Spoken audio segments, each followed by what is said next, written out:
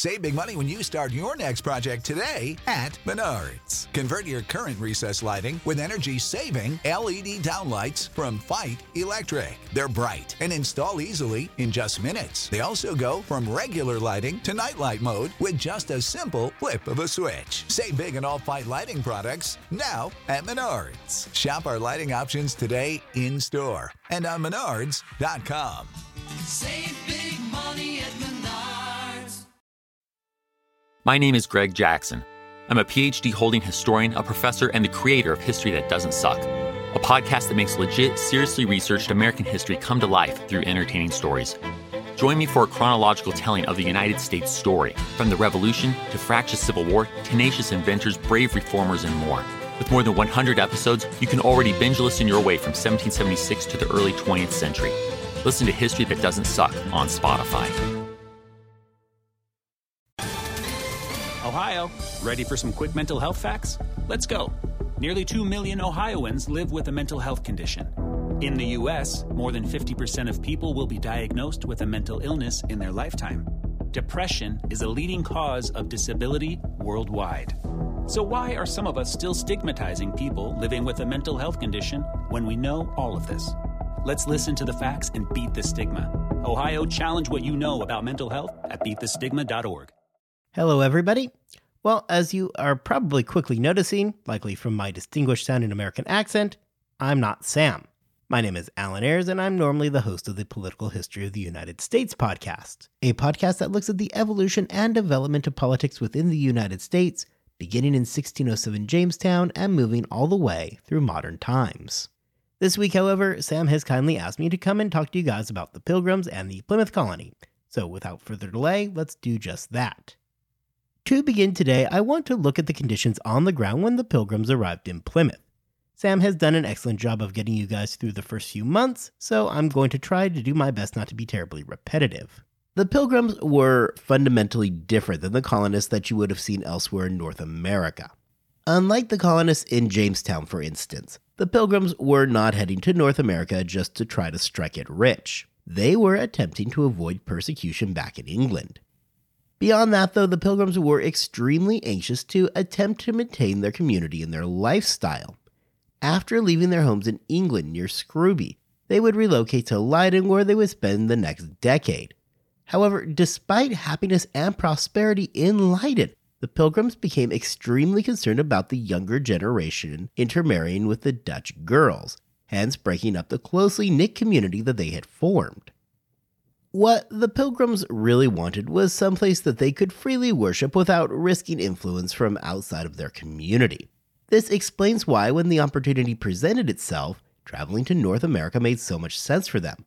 There was nobody around to tell them how to practice their religion, plus no risk of outside influences breaking up their small community. At least that was the theory. However, in reality, the situation would prove to be a whole lot different. As Samuel had mentioned, the Leideners were not the only group heading to Plymouth on the Mayflower.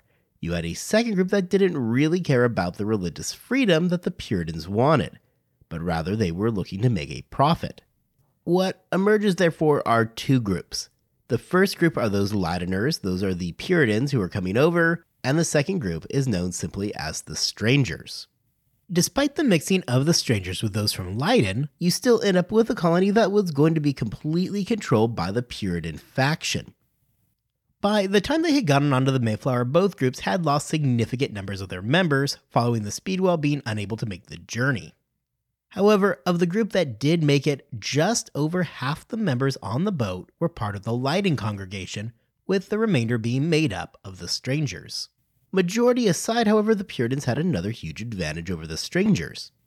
While it is in fact easy to view it as two parties, the Leideners and the Strangers, that's not technically correct.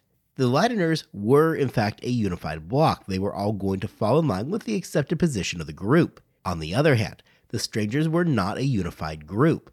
Rather, that designation simply meant that they were not members of the Leyden congregation. The situation meant that, for all intents and purposes, the Leideners were going to have hegemony over the leadership of the Plymouth colony. The Mayflower Compact did serve the end of establishing that there were two groups and they were going to need to work together in order to not die. However, the Londoners simply had the numbers and the cohesiveness to ensure that the government was going to be theirs. Now, of course, the Pilgrims were not alone upon arrival to Plymouth.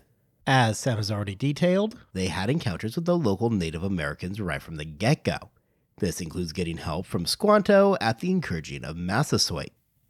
Massasoit was the local chieftain of the Wampanoag tribe, one of several tribes in the area. For Massasoit, initially he was left with virtually the same question as Powhatan, the leader of the Powhatan Confederacy down in Virginia. What do you do about the English? Much like Virginia, Massasoit would have had a large enough numerical advantage that even the superior English weapons would not have been enough to turn a battle away from his favor. However, Massasoit, much like Powhatan, believed that he could use the English to his advantage. The Wampanoag tribe that Massasoit led had enemies, and the English would make a useful ally. This explains why Massasoit would work on building an alliance with the English during those first few years. A critical difference, however, both in the short and long term, is that Massasoit was not as powerful as Powhatan was. The Powhatan Confederacy was a massive and complicated confederation of tribes. Massasoit simply didn't yield that kind of power and rather was just one of numerous tribes in the area. Massasoit was constantly fighting to secure his own position. The Pilgrims would quickly find themselves as pawns in a diplomatic catastrophe that would really drive home how tenuous the situation was. beginning in late 1621, the Pilgrims began receiving threats from Canicus, a chief of one of the local Indian tribes.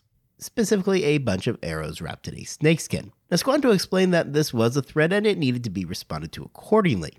William Bradford, now the governor of Plymouth following the death in the springtime of John Carver, responded by sending back a snakeskin filled with gunpowder.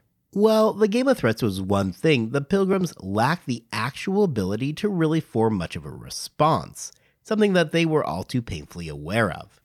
Well, this is still a few months before the Jamestown Massacre led by Opechancanough. Everybody knew that they were in a dangerous place. The Pilgrims knew that they were going to be dependent on their alliances with local Indian tribes to ensure their own survival. Sure, they had muskets, however, they were so seriously outnumbered that besides doing some damage with those muskets, winning an actual battle was pretty unlikely. The dependence on the alliance with the local tribes made the Plymouth settlers vulnerable to manipulation by tribes wanting to gain an advantage. This manipulation would come to the forefront in 1622. The Pilgrims had been planning a trip to trade with the Massachusetts tribe sometime during the spring or summer of that year. The planning for the trip had taken place throughout the winter of 1622. Before the beginning of that trip, Hobbamock, a member of the Pokanoket tribe, who also spoke English, warned the Pilgrims that the Massachusetts and Narragansett had entered into an alliance to slaughter the Pilgrims on their trading mission and then come down and conquer Plymouth. The real shocker, however, came when the Pilgrims were informed by Hobbamock that this entire episode was being directed by Squanto. Unsurprisingly, Squanto was indignant at the idea that he was planning to betray the Pilgrims and deny the accusations. Okay, so to summarize the problem we've got here. In one corner, you've got Hobbamock and Squanto, who were leveling accusations at each other, plus a trading mission with the Massachusetts that still needed to happen. The plan, therefore, was to cut their losses and take both Squanto and Hobbamock along. Bradford also took this occasion to better fortify Plymouth during that trip. In April of 1622, Miles Standish, who was in charge of the colonial defense for the Pilgrims, 10 others, including Squanto and Hobbamock, set out on their trading mission. Almost immediately after leaving, a bloodied-up Indian claiming to be a relative of Squanto's showed up at the gates of Plymouth. He informed the Pilgrims that an attack was imminent and the Narragansett and the Wampanoag had entered into alliance and were planning to ambush the Pilgrims. This warning thoroughly confused the Pilgrims because, hey, 5 minutes ago the Wampanoag were our closest allies. Obviously concerned at this development, Bradford fired the cannon, which signaled Miles Standish and his trading party that it was probably a good time to get back home. Okay, so what's the deal here? The Pilgrims are obviously being played by somebody, with either Squanto or Hobbamock being potential conspirators. Now, suddenly the Pilgrims have zero idea who they can trust. The decision was made to send Hobbamock's wife to Massasoit to figure out what was actually going on. When she returned, Massasoit assured the Pilgrims that he didn't have any problem with them.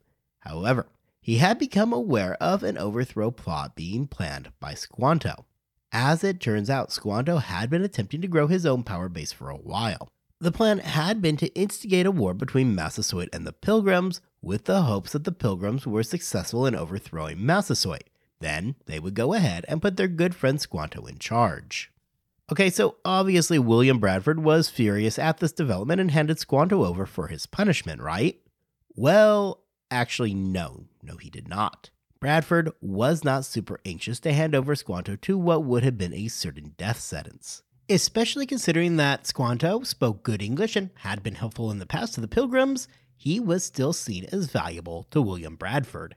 Massasoit, now getting annoyed, continued to demand that Squanto be handed over. Meanwhile, Squanto for his part just kept pointing the finger at basically anybody else who he could find. Bradford, now running low on stall tactics, was saved by 2 ships that appeared off in the distance. Bradford, after being alerted to these 2 ships, could not possibly worry about Squanto and needed to apply maximum focus to those 2 ships. Massasoit appears to have given up at this point and walked off in frustration, at least for the time being. Those 2 ships? Well, as it turns out, those were the Charity and the Swan. These 2 ships came not with settlers for Plymouth, but rather for an entirely new company settling up in the Wessagusset area, near where modern-day Boston is today. This new company had arrived and immediately plunged themselves into danger of starving to death during the rough northeast winters. The men also brought information about a massacre that had taken place in Jamestown earlier that spring, led by Opus Schenkenow. Considering that the Pilgrims had just gone through this entire confusing episode with Squanto, it made sense that the Pilgrims probably wanted to work with the Wessagusset colonists in the common interest of not dying. This puts Bradford in an uncomfortable position of needing to help keep the future Wessagusset settlers alive for that winter. Around November of 1622, Massasoit decided to let bygones be bygones and invited the English for a trading trip. Being the cool and forgiving guy that he was, even Squanto got to come along. With everybody happy once more, colonists from Plymouth, the Swan, and Squanto went out on this trading mission. All went really well right up to the very end when everybody was getting ready to return home to Plymouth. Right around that time, Squanto suddenly and very unexpectedly became violently ill. Within days, Squanto was dead.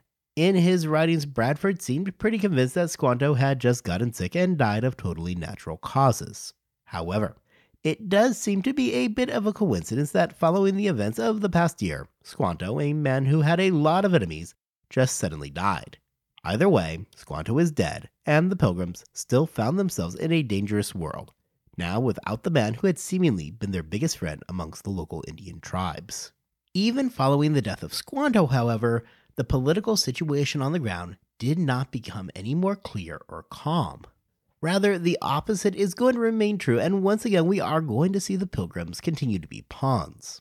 Going back to our subject of just a moment ago, the Charity and the Swan arrive and bring a brand new company of settlers that is going to go and colonize the Wessagusset area. Now, to be clear, these colonists were not going to be friends with the Pilgrims. They were there to make money and not seek the religious refuge that the Pilgrims were. And beyond that, if for no other reason, it meant new competition in a region which was surely going to cut into the bottom line in Plymouth. However, with news of the 1622 attack, both parties were forced into an uneasy alliance.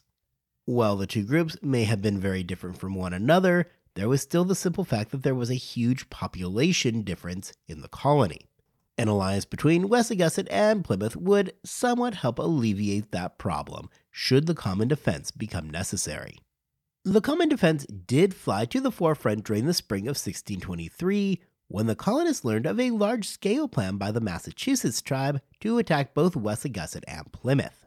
Now, obviously, with everything we have seen, the groups were concerned about the threats.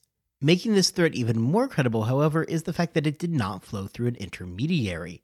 Rather, it came directly from Massasoit himself. Almost immediately, a Massachusetts warrior by the name of Woodawamut became the biggest threat to the English in New England. The problem for William Bradford, however, is that neither the Massachusetts nor Woodawamut had ever actually done anything to them or made any kind of aggressive overtures. All of the information here was coming courtesy of Massasoit. Beyond the warning, it was well known that the Massachusetts tribe were not big fans of the English incursion. Yet, despite not wanting more immigration from England, the tribe had never done anything more than openly complain. However, with the 1622 Jamestown ambush in the back of everybody's mind and Massasoit being relatively trusted, Bradford's options were relatively limited here. The job of dealing with the threat fell to Miles Standish. Standish was brought along to Plymouth for the sole purpose of defending the colony. There was no evidence to suggest that he was anything more than a mercenary. Standish, by all accounts, was anxious for a fight, and this provided him with just such an opportunity to try out his leadership skills in battle. Standish therefore gathered up a small force and moved towards Wessagusset, where the encounter was going to take place. What immediately would ensue was a whole lot of nothing. Upon initial contact, both sides just maneuver around each other, trying to feel the other side out. Standish was trying to get a feel for what Wittawamut was going to do, and Wittawamut was trying to do the exact same and was attempting to save face. Standish, however, decided against a straight ambush, and instead decided, on the surface at least, to take the diplomatic approach. Rather than attacking, however, Standish invited Wittawamut as well as a handful of other members of the Massachusetts tribe to come to a feast of corn and pork, likely under the auspices of trying to work out some kind of a deal that didn't include everybody killing everybody else. Wittawamut, for his part, accepted the invitation. Though Wittawamut would have almost certainly had the greater numbers going into battle, he likely wasn't super anxious to see the firepower that the English had. While actual numbers of Wittawamut's forces appear lost to history, the Pilgrims and Wessagusset colonists numbered in the hundreds total, with a much smaller number doing the actual fighting, lest anybody think that this was some kind of large-scale engagement. The feast was held inside one of the homes in Wessagusset, and included both Wittawamut and Pegasoit, another one of the major warriors for that tribe. There were also a handful of other representatives of the tribe made up of both men and women. For the English, you had Miles Standish, 3 additional men from Plymouth and Wessagusset, and finally Hobbamock. Now, as you may have already figured out from my comments above, while this feast was being given under the auspices of peace, Miles Standish was not at all interested in a peaceful outcome. Shortly after the feast began, Standish gave a signal and the English moved to seal the room. In a bold move, Standish jumped up, disarmed Pegasoit, and stabbed him to death with his own knife. Likely stunned by the chaos and the suddenness of the events, Wittawamut was too slow to stop the ambush from the other English in the room, as they quickly sprang on him and killed him. By the end of the attack, all the male Indians lay dead, and the women were captured, though William Bradford would later end up freeing them. Miles Standish, fresh off his victory, marched triumphantly back to Plymouth with the head of Wittawamut on a spike. The attack at Wessagusset was a relatively limited engagement. It was unquestionably smaller in scope than the counterattack in Jamestown following the 1622 massacre, which, much like the massacre at Wessagusset, took place during a supposed peace negotiation, however, resulted in the death of nearly 250 members of the Powhatan Confederacy. However, though the scope was more limited, the outcomes and the effects of the attack were absolutely profound. Following the events at Wessagusset, the entire landscape in New England changed. Suddenly, the colony found itself far more isolated than it was before the attack. First, it forced the English into a closer relationship with Massasoit. Nobody trusted the English after Wessagusset, fearing another massacre. While the Massachusetts tribe did not strike back, they did retreat into the woods, which gave the English an extra wide berth in New England. Other tribes in the region took notice, and having no interest in fighting the English, did the exact same thing. The English couldn't afford to be completely isolated from native populations, and were therefore driven even closer to Massasoit and the Wampanoag, who are now the only tribe interested in doing much of anything with Plymouth. For Massasoit, this entire episode was a huge boon. The attack on Wessagusset had cleared out his enemies, sending them retreating into the woods. Beyond that, though, it gave him a degree of control over the English, as he realized that he could exploit the degree of their mutual dependence. In fact, for Massasoit, all of this was really a win-win situation. Over the past year, he had the good fortune that came along with Squanto's untimely death, thus eliminating the guy who was looking at his job. Then the English, through their good work, were able to defeat one of Massasoit's main enemies. Finally, the fallout from the attack was enough that the other tribes that could challenge Massasoit found themselves retreating further inland, increasing the power and the landholdings that Massasoit had.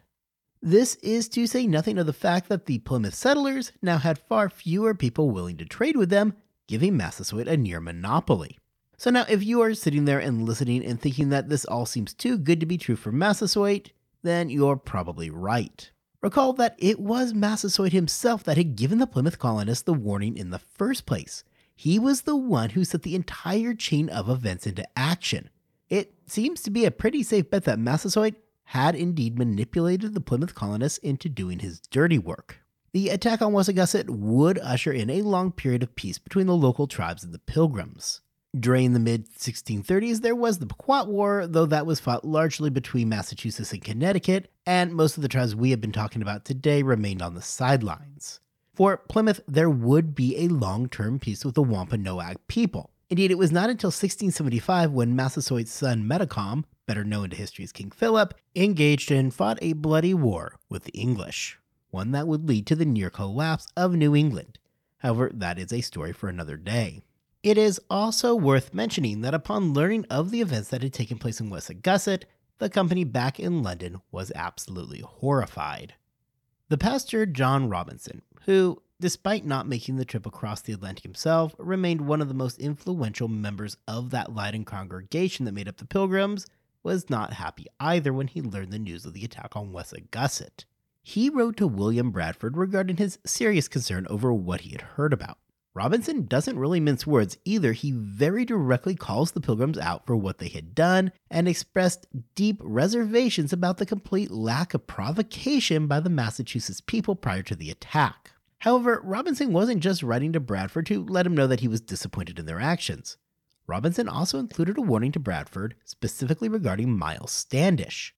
Standish, as we discussed a few moments ago, wasn't religiously aligned with the Pilgrims. That being said, Standish wasn't exactly a member of the Strangers either. Standish was brought along for the sole purpose of helping to defend the colony. In other words, the guy is pretty much just a mercenary. This isn't the first time that there had been complaints about Standish either. Several of the members of the Mayflower had complained about the guy previously. For Robinson, he had real concerns over somebody who was not aligned with the Puritans religiously having so much power and influence over the day-to-day actions of the colony. Not to mention that everybody who really got to know Miles Standish found him to be something of a snooty jerk. For William Bradford, however, he really had very little choice in the matter. Well, I think it is fair to say that the guy probably didn't share the hawkish attitude of Standish. The fact remains that he was in an unfamiliar land, and with rough living conditions, he was thrown into the middle of a already very complex tribal relationship. Well, the popular view is to see the Pilgrims as being the only chess piece on the board during the early 1620s in New England. The fact is that they are now one of numerous pieces on that board with a lot of different factions trying to control them. Plus, let's not forget about the 1622 massacre in Jamestown, which would have only served to reinforce to Bradford the realities of the situation that he was in. Well, Robinson certainly held a very powerful position amongst the group. The more pragmatic reality is that he was not in the colony and he did not have to deal with the very real hardships that men like William Bradford did. In this way, there is a good argument to be made that William Bradford was not just a totally oblivious rube being taken advantage of and manipulated by everybody. That view is to ignore the realities on the ground and the real difficulties that came along with trying to start a new colony. However, regardless of the reasons why and the degree to which Bradford may have been manipulated, the outcome is the same. By the end of 1623, Bradford and the Pilgrims had tied themselves to Massasoit. And what of those colonists who landed in Wessagusset? What became of them? Well, if you are curious what happened to the passengers of the Charity and the Swan following the Wessagusset incident, here's what happened. Even before the massacre, life in Wessagusset had been particularly awful. Following the attacks on the Massachusetts tribe in that colony, the entire thing basically collapses. A handful of the remaining colonists would end up going back home to England, though the vast majority joined English fishing vessels in the region. It wouldn't be until the Great Puritan Migration during the 1630s that there would be much in the way of competition for Plymouth. While there are certainly long-term negative effects for the colony in regards to trade and diplomacy with the Native Americans following Wessagusset, the incident did actually provide some short-term benefits. Unlike in Jamestown, where there were multiple rounds of war and peace between the Jamestown settlers and the Powhatan Confederacy during the first 2 decades, the Wessagusset attack largely stabilized events in Plymouth. With the exception of Massasoit, nobody wanted anything to do with Plymouth anymore. The local tribes pulled back, and the strategy was one of avoidance rather than outright aggression.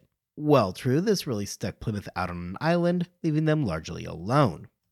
It did, however, now mean that there was only a single native tribe that they really needed to pay any attention to, specifically that being Massasoit. This stability allowed the Plymouth colonists to turn their attention away from their relationship with the native peoples and instead towards internal affairs. For example, in the fall of 1623, we will see William Bradford make a move that would forever change Plymouth and largely New England. Prior to the fall of 1623, food in Plymouth was communal. Families would farm and then would give the food over to the community at large. In theory, this helped provide sustenance during those early days in the colony. Bradford, however, had decided that the colony should instead shift to an individual-level farming operation. In other words, rather than the community providing food, it would now be up to the individual family to feed themselves. And as it turns out, this decision would have major repercussions moving forward. First, with people now tending their own personal farms, there was a much greater sense of ownership. Not to mention that the price for not tending those farms was likely death, so people had a lot of incentive to, farm. Increasingly, it meant that women and children were required to work as they would help tend that family farm. This increase in productivity led to an increase in the overall amount of food in the colony, which meant an end to rationing, which is something that would have surely made everybody happy. Finally, it meant that for the first time there was actually an excess of food. This excess could be sold for profit, which allows for an increasingly large artisan class to form. The 1620s are a unique time for Plymouth. For that first decade, they are largely the only game in town, at least as far as Europeans go. Over the course of the decade, the only real challenger we are going to see to them is the Dutch settlement in the south in modern-day New York. However, that would remain small and for the time being isn't going to pose much of an issue. Well, Plymouth is the original colony in New England. Its time at the top of the hierarchy is going to be largely limited. The colony would remain small, with its peak population only reaching about 7,000 prior to its dissolution in the 1690s. For that group of pilgrims, this was perfectly fine by them. After all, they had left Leyden to avoid any kind of outside corrupting influence. They were not going to be terribly concerned with the colony remaining small and, in fact, liked it that way. What nobody knew during the 1620s, however, is that New England was on the verge of a population explosion. During the early 1630s, nearly 80,000 Puritans are going to flee England, with about a third of them ending up in New England. This influx of people, however, wouldn't wind up in Plymouth, but rather in the new Massachusetts Bay Colony. Virtually overnight, Plymouth will go from being the only show in town to little more than a background player in a region that is going to be dominated by the influence flowing out of the new town of Boston. I want to thank you all so much for listening to me talk about the Plymouth Colony today. It really is a fascinating story that few people know beyond the Mayflower. I want to give an especially big thanks to Samuel Hume for inviting me to host this episode, and I promise you all that I have thoroughly enjoyed making it, and I genuinely hope that you've enjoyed listening to it. And of course, if you would like to learn more about the development of politics in the United States, please drop by my podcast, The Political History of the United States, where I tackle just those questions. Hello, it is Ryan, and we could all use an extra bright spot in our day, couldn't we? Just to make up for things like sitting in traffic, doing the dishes, counting your steps, all the mundane stuff. That is why I'm such a big fan of Chumba Casino. Chumba Casino has all your favorite social casino-style games that you can play for free anytime, anywhere with daily bonuses. That should brighten your day a little. Actually, a lot. So sign up now at ChumbaCasino.com. That's ChumbaCasino.com. No purchase necessary. VGW Group. Void where prohibited by law. See terms and conditions. 18+. What did it take to survive an ancient siege? Why was the cult of Dionysus behind so many slave revolts in ancient Rome? What's the tragic history and mythology behind Japan's most haunted ancient forest? We're Jen. And Jenny. From Ancient History Fangirl. Join us to explore ancient history and mythology from a fun, sometimes tipsy perspective. Find us at ancienthistoryfangirl.com or wherever you get your podcasts.